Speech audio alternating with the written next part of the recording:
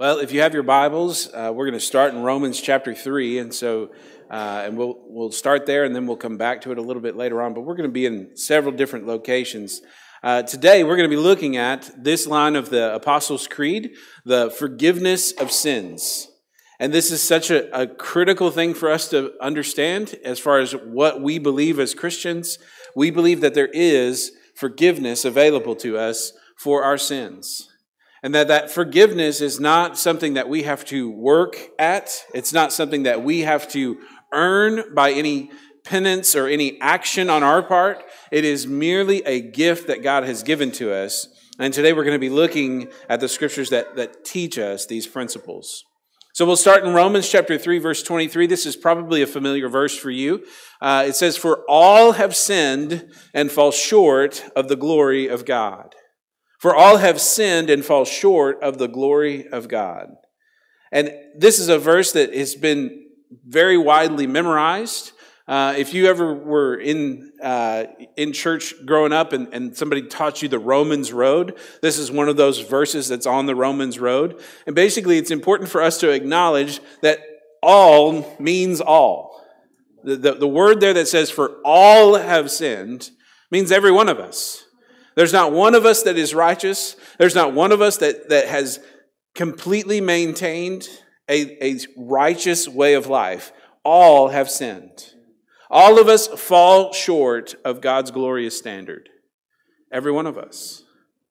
And here we kind of see what sin is all about. Here we kind of see sin is falling short. Sin is not measuring up.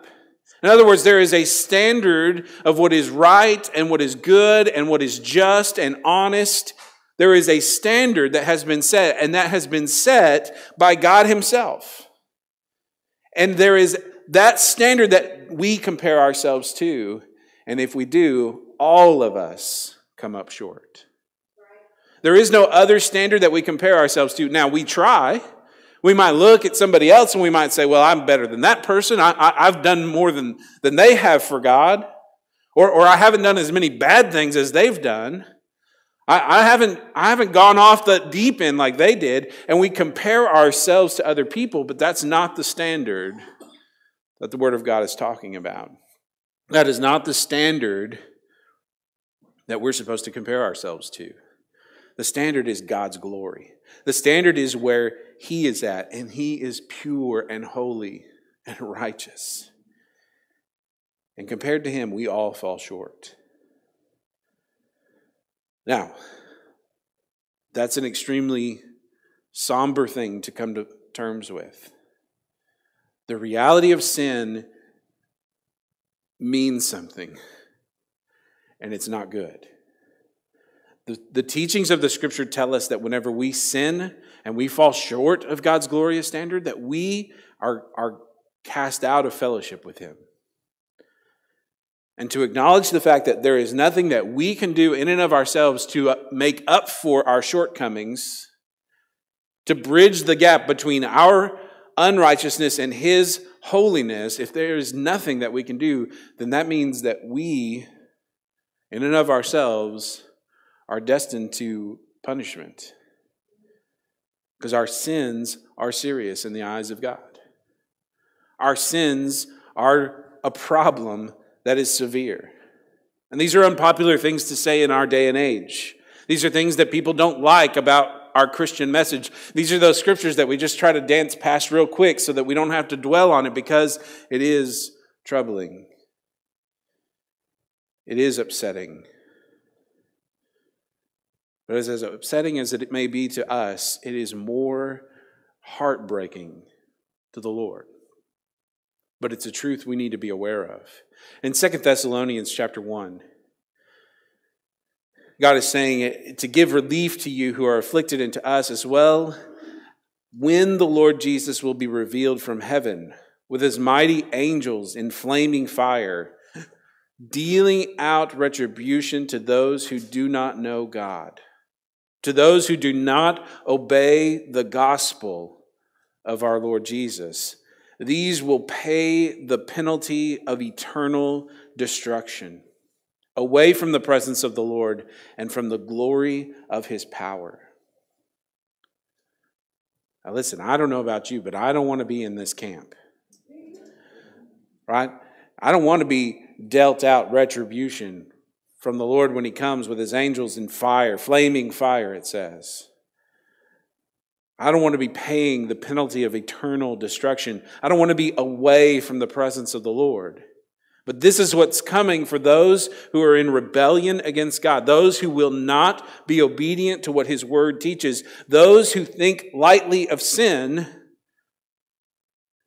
are those who don't understand the dire consequences that they bring about. And this is the reality that we must be aware of. And God has been saying this consistently for a very long time. He says to his people in Deuteronomy chapter 4, he says, "So watch yourselves, that you don't forget the covenant of the Lord your God, which he made with you, and make for yourselves a graven image in the form of anything against which the Lord your God has commanded you." And then he says this, "For the Lord your God is a consuming fire, a jealous God." Now listen, that word jealous, a lot of people kind of balk at that. They say, "Oh, I don't like that. I don't like for you to say that God is jealous." Well, God said it. And the problem is not with the word jealous. The problem is not with God. The problem is our understanding and our interpretation of the word jealous. We see jealousy as a pretty negative thing in most of our culture today. People see someone as acting jealously as a character flaw. It's their lack of trust that makes them act that way. It's their own insecurities that make them act jealous. God is not insecure when it says that he is jealous. God knows what is exactly and rightfully his. He knows that you belong to him. He knows that he created you for a purpose, and he created you for fellowship with himself. He created you to belong to him. And when we chase after other things, when we go after the things of this world, we are rebelling against his design for us. And we are not being everything that he wanted us to be. And God is jealous for us that we would be fully his. Now, sin is such a problem because it is so pervasive, and it's something that all of us fall into. Even though we may compare ourselves to each other and think that we're doing okay, the reality is that's not where the comparison goes. We need to understand that the standard was set by God. The standard he's given to us in his word, and none of us measure up. In James chapter 2, James says it this way. I love the book of James. He's so, just to the point, so direct. Sometimes he seems tactless even in the way that he addresses things. But listen to what he says here. "If, however, you're fulfilling the royal law, according to the scripture, you shall love your neighbor as yourself, you're doing well. But if you show partiality, you're committing sin and are convicted by the law as transgressors." Now listen, this is one of those sins that we probably wouldn't put very high on the list, right? If you're showing partiality, he says, it means if you're favoring someone over another person, he says you're committing sin. Amen. All of us are guilty of that. Some way or another. We do it even without trying to. Sometimes trying not to do it, we do it. He says if you show partiality, then you're committing sin. Why? Because the standard was set for us. You're going to love your neighbor as yourself. If there is any neighbor around you that you come in contact with that you don't love with the same love that you have for yourself, you're committing sin. All of us have. If you show partiality, you're committing sin. You're convicted by the law as transgressors. And then he says this, "Whoever keeps the whole law, yet stumbles in one point, he has become guilty of all." Ooh. To clarify, he goes on, he says, "He who said, 'Do not commit adultery,' also said, 'Do not commit murder.' Now, if you do not commit adultery, but you do commit murder, you've become a transgressor of the law." So just because you didn't commit one of the quote-unquote big sins, according to human standards, if you broke one of the 10 commandments, you're a transgressor of the whole law. You're either one who followed the law perfectly or someone who didn't. That's the standard. God's glorious, holy, unfettered righteousness, God's purity, or not. That's the standard that God has set. And James says if you have come up short in any one of those, you're in this camp over here, separated from God. Completely outside of His holiness, because He is holy. He's a consuming fire. Anything that exists in Him that is not pure as He is consumed.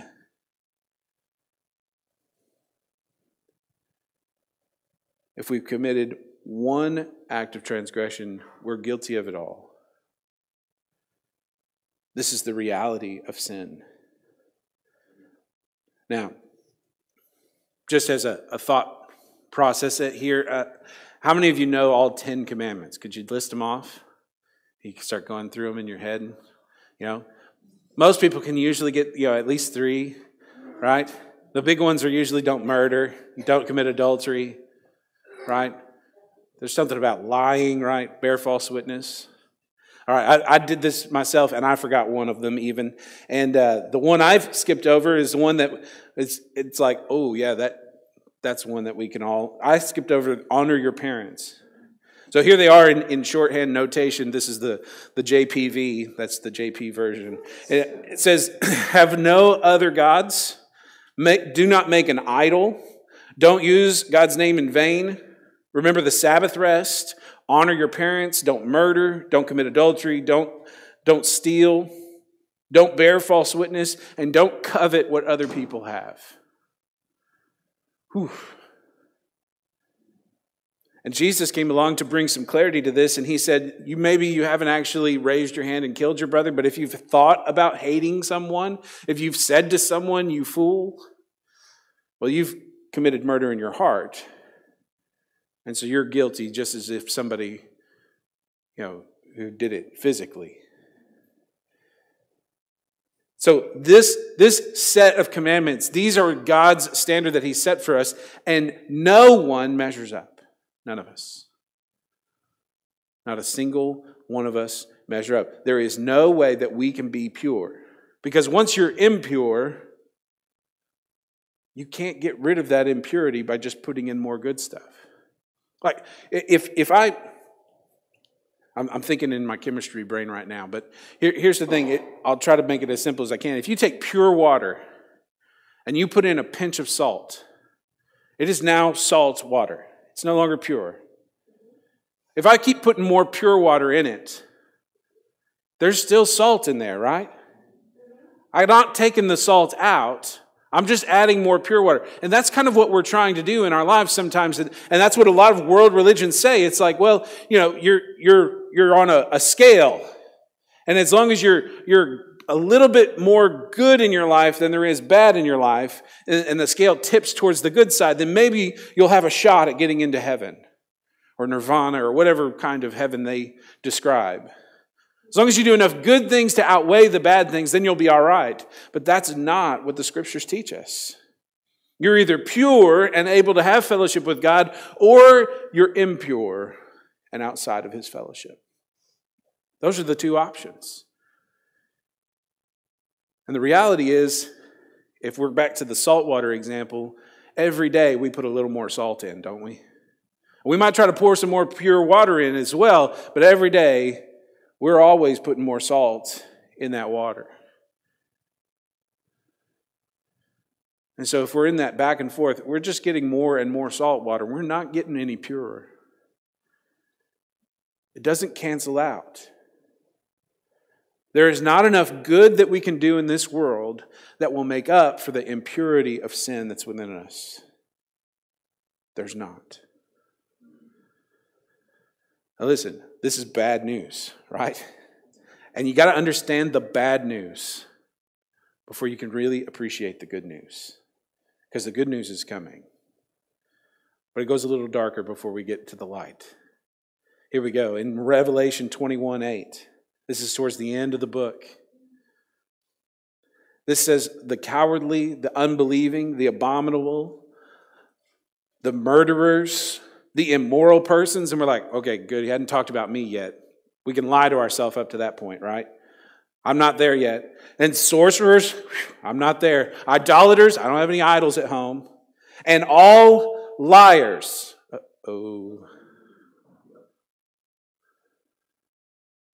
Now, if we go back and we consider the fact that Jesus said, even if you have an angry thought, a hateful thought towards your brother, you've committed murder. He also told us that if we even look on a woman with lust, then we've committed adultery. That's immorality. Idolatry takes a lot of different forms. It doesn't always take statues. Idolatry is in us too. We're guilty of these things, and we're all liars at some point or another. And I understand that there's times where you might say, well, some lies are okay. Yeah, but you're not just telling those, right? If we get real honest, and you're just telling nice lies so that you don't hurt people's feelings, those aren't the only ones you tell. We all tell lies. We lie to ourselves all the time. He says, their part will be in the lake that burns with fire and brimstone, which is the second death. That is what we're headed towards. That is what we earn from sin. Why? Because we can't have fellowship with God. We can't be in His presence with that impurity. It doesn't work. It doesn't coexist. And there's nothing that we can do to get rid of it in and of ourselves. Romans 6:23 puts it this way: the wages of sin is death. It's talking about the second death. The wages of sin is death. Hannah just got her first job and she's learning about wages, right? The wages we get are things where we put in enough time and they reimburse us for that time with enough money. So we've earned that money. It's not a gift. It's not like birthday money where it just comes in a card and you hadn't done anything but survived another year. Right? It's something where we've earned it. We've put in the time. We've given of ourselves to earn it. We have earned death, according to the Scriptures. Then he says, but the free gift of God is eternal life in Christ Jesus our Lord. I'll pause for just a second. This is one of those verses. I learned it in Spanish whenever I was in high school. Right? If I can say it again now, it's like, el pago de pecado es muerte, mas la dádiva de Dios es vida eterna en Cristo Jesús, Señor nuestro. Right? That's probably not perfect, but, call me out on it if I get it wrong. All right. But it's interesting here. You see where it says the word free gift in there. In Spanish, the one I learned, it uses the word dádiva. And there's another word in Spanish called regalo. Right? You didn't know you're getting a Spanish lesson, right? So these two words, they have a different connotation to them. They both mean gift. But what my Spanish teacher in high school told us is that regalo is something that is like a benefactor giving to a beneficiary. This is something that it's like, well, I have things, you don't have anything, I'm giving to you. A regalo is a gift where it's like, hey, you came to my birthday and got me a gift. I'm coming to your birthday. I'm giving you a gift. Yeah, we have something mutual between us. And the translators intentionally chose the word dádiva, which is a less commonly used word, because the gift that God gives us is a free gift. And that's intoned in the Greek word that was chosen here. And that's why here, when it says, but the gift of God is eternal life, it doesn't just say gift. They had to put in, it's a free gift, right? It's not an exchange. God didn't give you eternal life because you gave Him anything. It's not an exchange in any way, shape, or form. It is God pouring out Himself to you. It is God doing everything on His end. He is the benefactor and you're just the beneficiary. He is the one who provided it all. He's the one who earned it, and He has given that free life to you as a gift. Not because of anything you did, not because of anything you could do. It is just God Himself reaching in and pulling out the imperfection of sin and giving you eternal life. That's what the Scripture teaches us. When it says the forgiveness of sins, if you believe in the forgiveness of sins, you believe in something marvelous. You believe in something unbelievable.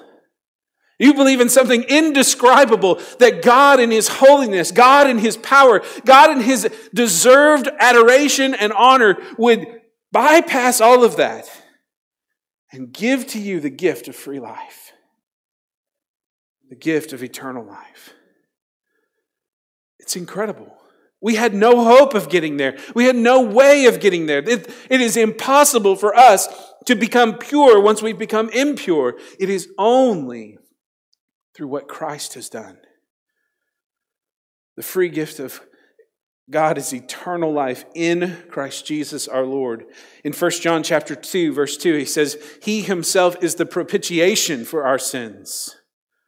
Not ours only, but also for those of the whole world. The word propitiation is kind of a sticky word in our language today. It's not one that you find very often. Other translations I looked at use the phrase atoning sacrifice. That Jesus was the atoning sacrifice means that He laid down His life. He was a sacrifice that atoned for it. It means it covered your sins. In the Message, it says He solved the sin problem for good. Jesus Christ was the propitiation for our sins. It is the payment in full. It is the wages that we deserved. Jesus received those wages in our place.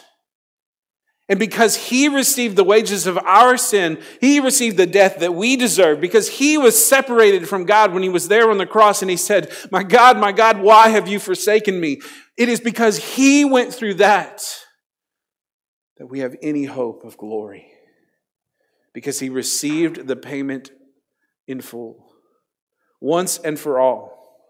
He was the propitiation for our sins. And not just ours, but for the whole world. His sacrifice was sufficient for every sin of every person in every time. Jesus paid the price.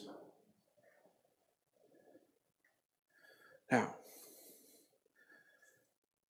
I want to go back to Romans chapter 3 here. I love this passage of Scripture because when we look at this, we say, okay, if God is truly righteous and God is truly just, then how can He forgive sin? I mean, if you really stop and think about it, if there was a judge who was sitting on his bench and he looked at criminals who came through his courtroom and they were sure enough guilty, and he said, I'm going to forgive your sin. I'm going to forgive your transgression. I'm going to forgive your crime. And I'm not going to issue any sentence at all. And he just let them all go free. Would he be allowed in our society to keep that place on his bench? No. We would think that was unjust. We would think no way should a judge sit in a place of authority and just hand out forgiveness to people.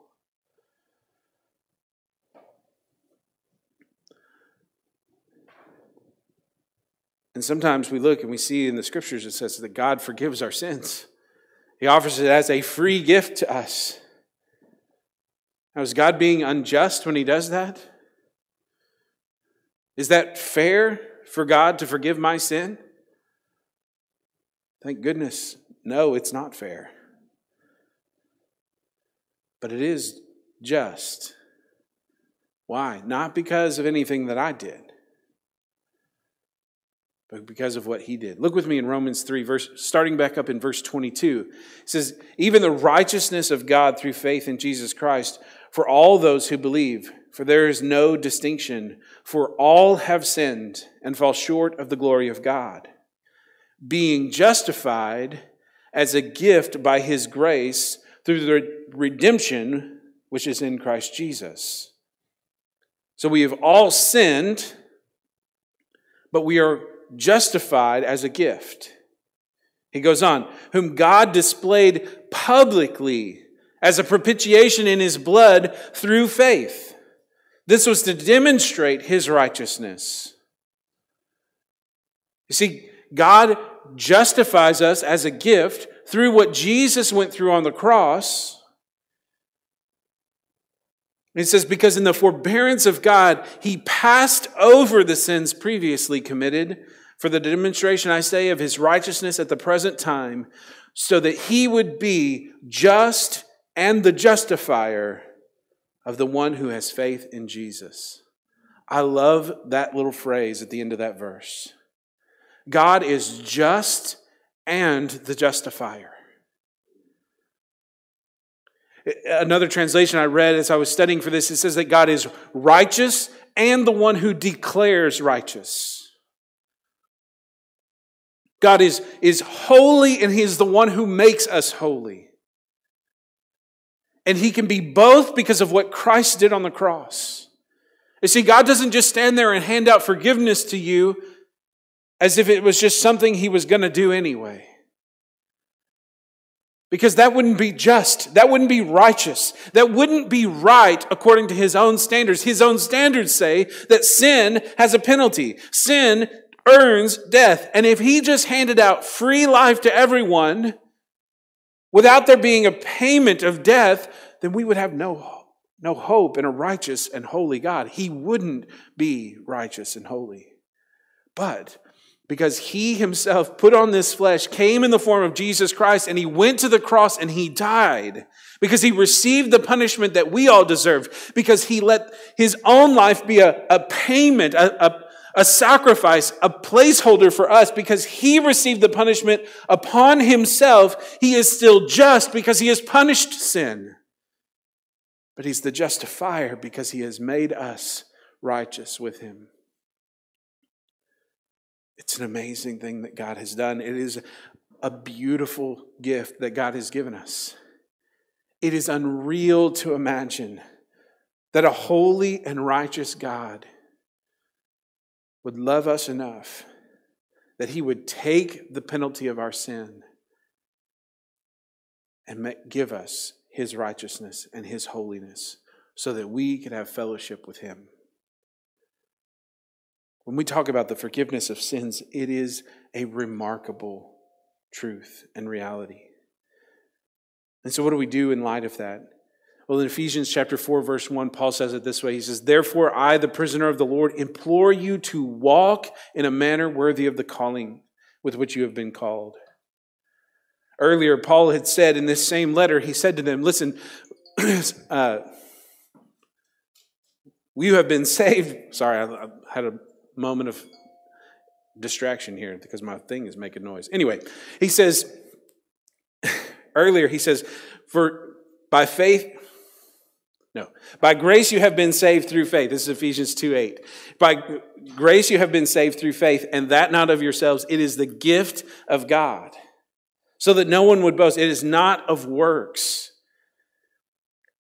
So he is very clearly told the church at Ephesus, listen, your salvation is not because of anything you worked out. It's not because of anything you have done. It was a gift of God by grace through faith. And then now he says, so walk in a manner worthy of that calling.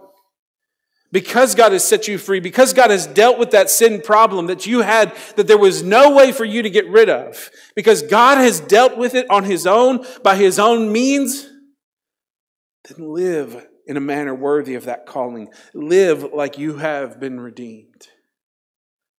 Live as if that's true. In 1 John, in chapter 2, he says this. He says, "My little children, I'm writing these things to you so that you may not sin. If anyone sins, we have an advocate with the Father, Jesus Christ the righteous." You see, he's saying, I'm writing this so that you may not sin. Why? Because sin should go away. Sin should be something we are striving not to continue to practice. It should be something that we are getting better and better as time goes on at resisting and running from. Sin should not mark the life of a Christian. Instead, repentance should. He goes on, if anyone sins, we have an advocate with the Father, Jesus Christ the righteous. He Himself is the propitiation for our sins, not for ours only, but also for those of the whole world. By this we know that we have come to know Him if we keep His commandments. If you want to know if you're in, if you want to know if you belong, then you need to check and see, are you striving to keep His commandments? He says, the one who says, I have come to know him and does not keep his commandments is a liar, and the truth is not in him. If you continue to make excuses for sin in your life, you haven't understood what God has done for you. There's a chance that you have mentally assented to it. You have acknowledged, yes, the payment was paid for my sins, but you haven't really understood what that means. And you haven't really entered into a relationship with your Savior, because when we come into relationship with Him, we strive to keep His commandments. We want the things that He wants, and we are yielded to be shaped into His image. Now listen, none of us are perfect. And I understand that I will never, as long as I'm living in this flesh, make it to where I am perfect and sinless. But there's the goal, the hope, the drive is to be more and more impervious to temptation, to become less and less prone to sin, to become stronger at standing against temptation. But we have this hope in us. And he mentioned it there in chapter 2, but at the end of 1 John chapter 1, verse 9, he says this, if we confess our sins, then He is faithful and righteous to forgive us our sins and to cleanse us from all unrighteousness. Listen, we believe in the forgiveness of sins. We believe it because Christ did it for us. And unless Christ had gone to the cross and died in our place, we would have no hope of eternity with Him. God forgave our sins, and it was absolutely necessary because then we would have no fellowship with our Heavenly Father. It doesn't mean that we're perfect. We have not yet received a glorified body. It's coming. There will be a day in the resurrection whenever we are given a new body. And things will be different then. But for now, as we walk in this world, we strive to walk in a manner worthy of our calling. And when we sin, we don't hide it. We don't try to cover it up. We don't make excuses for it. Instead, we confess it. We admit it to God. We say, God, this is something I did and this is wrong. Your word says it's wrong. And as I acknowledge that, I surrender my life to You. Help me stand against it. And He says, if we confess our sins, He is faithful and righteous to forgive us our sins and to cleanse us from all unrighteousness. There's forgiveness for your sins. It's the biggest problem that we face in this life. I know that you may think you have big problems. The biggest issue that any of us face is sin. Because that will separate us from a relationship with God. And that is the greatest tragedy of all. There is nothing worse than being separated from God. Sin is your biggest problem. And Jesus Christ paid the price to deal with your sin once and for all. And as we confess our sins, continuing to walk this Christian life, He is faithful and just to forgive them. And then cleanse us from that unrighteousness. Let's strive to live in a manner worthy of the calling. Let's strive to lay aside sin that so easily entangles us. And let's run the race that's before us. Let's pray. God, I thank You for Your word that tells us the truth. Lord, we need the truth in our lives. We need to be responding to You instead of trying to cover up our sins. We need to yield to You and heed Your call to be changed and shaped into the image of Jesus Christ, our Savior. Help us to be more and more like you. Father, I pray that for the sins that we have permitted into our lives, Lord, that we've made excuses for, that we've made allowances for, that we think we have in moderation or in control in some way, shape, or form. Father, I pray that we would recognize it the way that you recognize it. Father, that we would call sin, sin.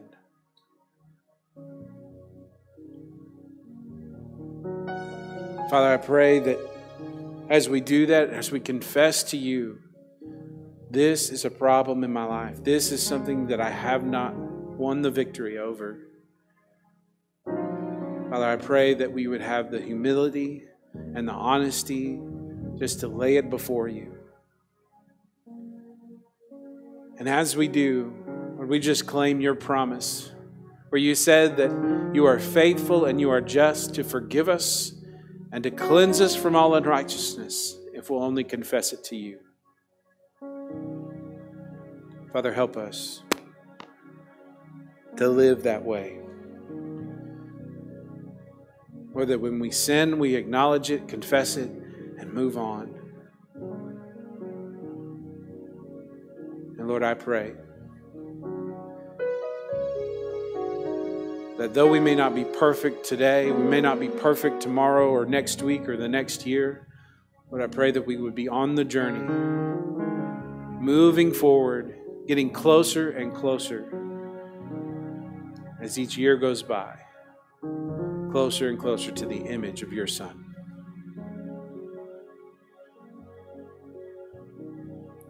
Lord, help us. Thank you for paying the price once and for all. May we live in a manner worthy of that. We pray this in Jesus' name. Amen. I just invite you to respond to the Lord this morning. Again, if you'd like to pray with me, I'm always here and willing to pray with you. If you have questions about this, I would love to talk to you more about it. Listen, we're all figuring this out. Life is difficult sometimes. And there are sometimes sins in our life that we just can't seem to get over.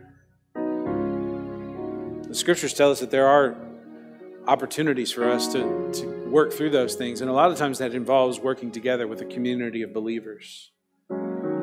We need others alongside us to help us be what we've been called to be. And maybe that's where you're at. But just be honest before the Lord. And if there's sin in your life that needs to be dealt with, He'll give you the strength to overcome it. But more importantly, there's forgiveness for you right now, today. Confess your sins and be forgiven. You respond to the Lord as Keatron leads us in song.